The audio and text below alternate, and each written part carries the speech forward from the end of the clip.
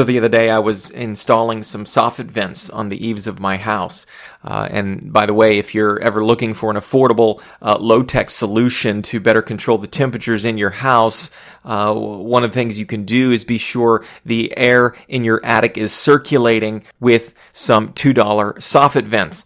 I guess that can be a conversation for another day, but I was installing these soffit vents on my house when, as I'm in the middle of drilling one of the holes into the soffit, this swarm of wasps, and it was a swarm, start spilling out of the opening.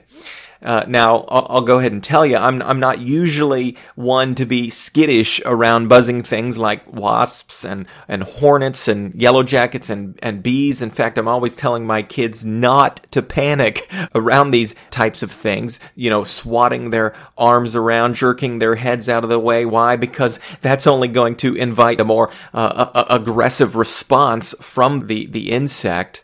As I'm standing on top of the ladder with my Sawzall in hand and with a couple dozen wasps flying into my face, I realize there are exceptions to my rule. And I immediately jump off the ladder and I bolt to the other side of the house. And by the way, I'm not sure what kind of wasp I was dealing with, but these things were aggressive, to the point of following me nearly 40 feet away where I ran and continuously dive bombing at me like some kind of, World War II attack squadron. It was a bit unnerving.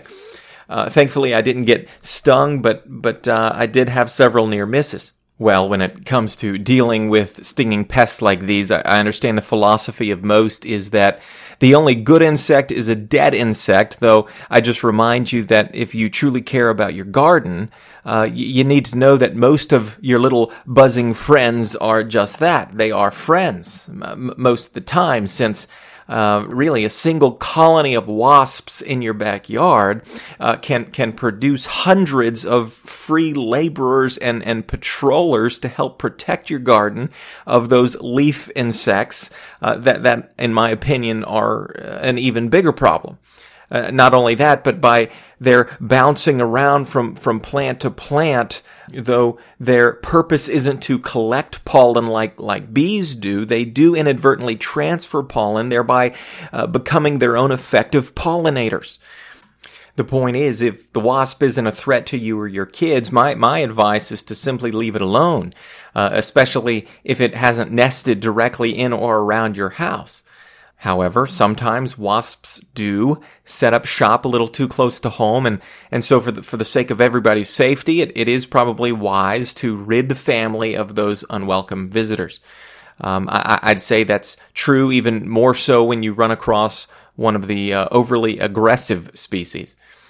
As you know, there are all sorts of products on the market to deal with the problem. There are sprays, there are traps, there are baits, not just available to purchase at the store, but there are so many do-it-yourself options you can find online as well.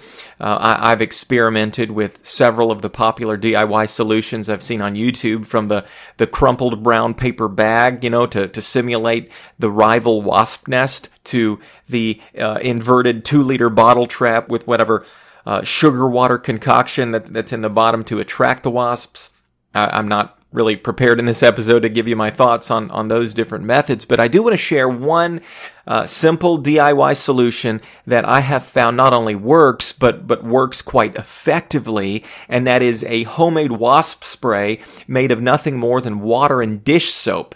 Now, when I say this stuff works effectively, I don't want to give the impression that it's as fast-acting as the store-bought sprays, but it is still pretty fast-acting. I'd say it's only the difference between dead on contact and dead by the count of 10. I mean, I'm telling you, it does the job.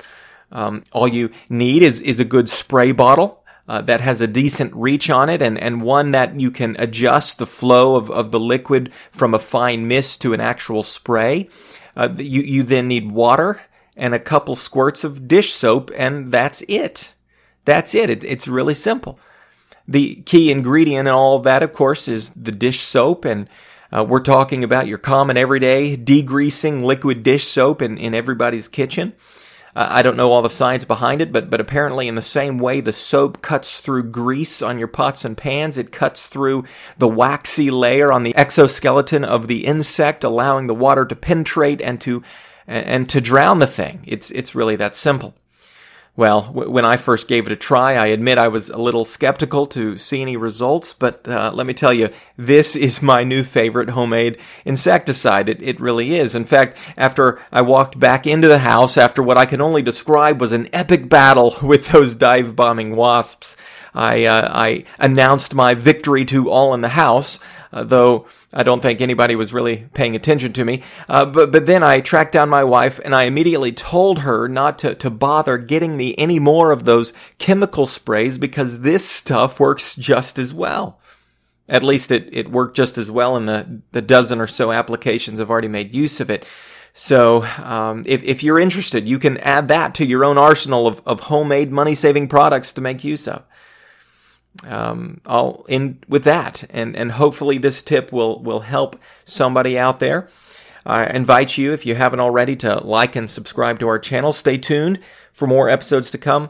Until then, God bless, and thank you for listening.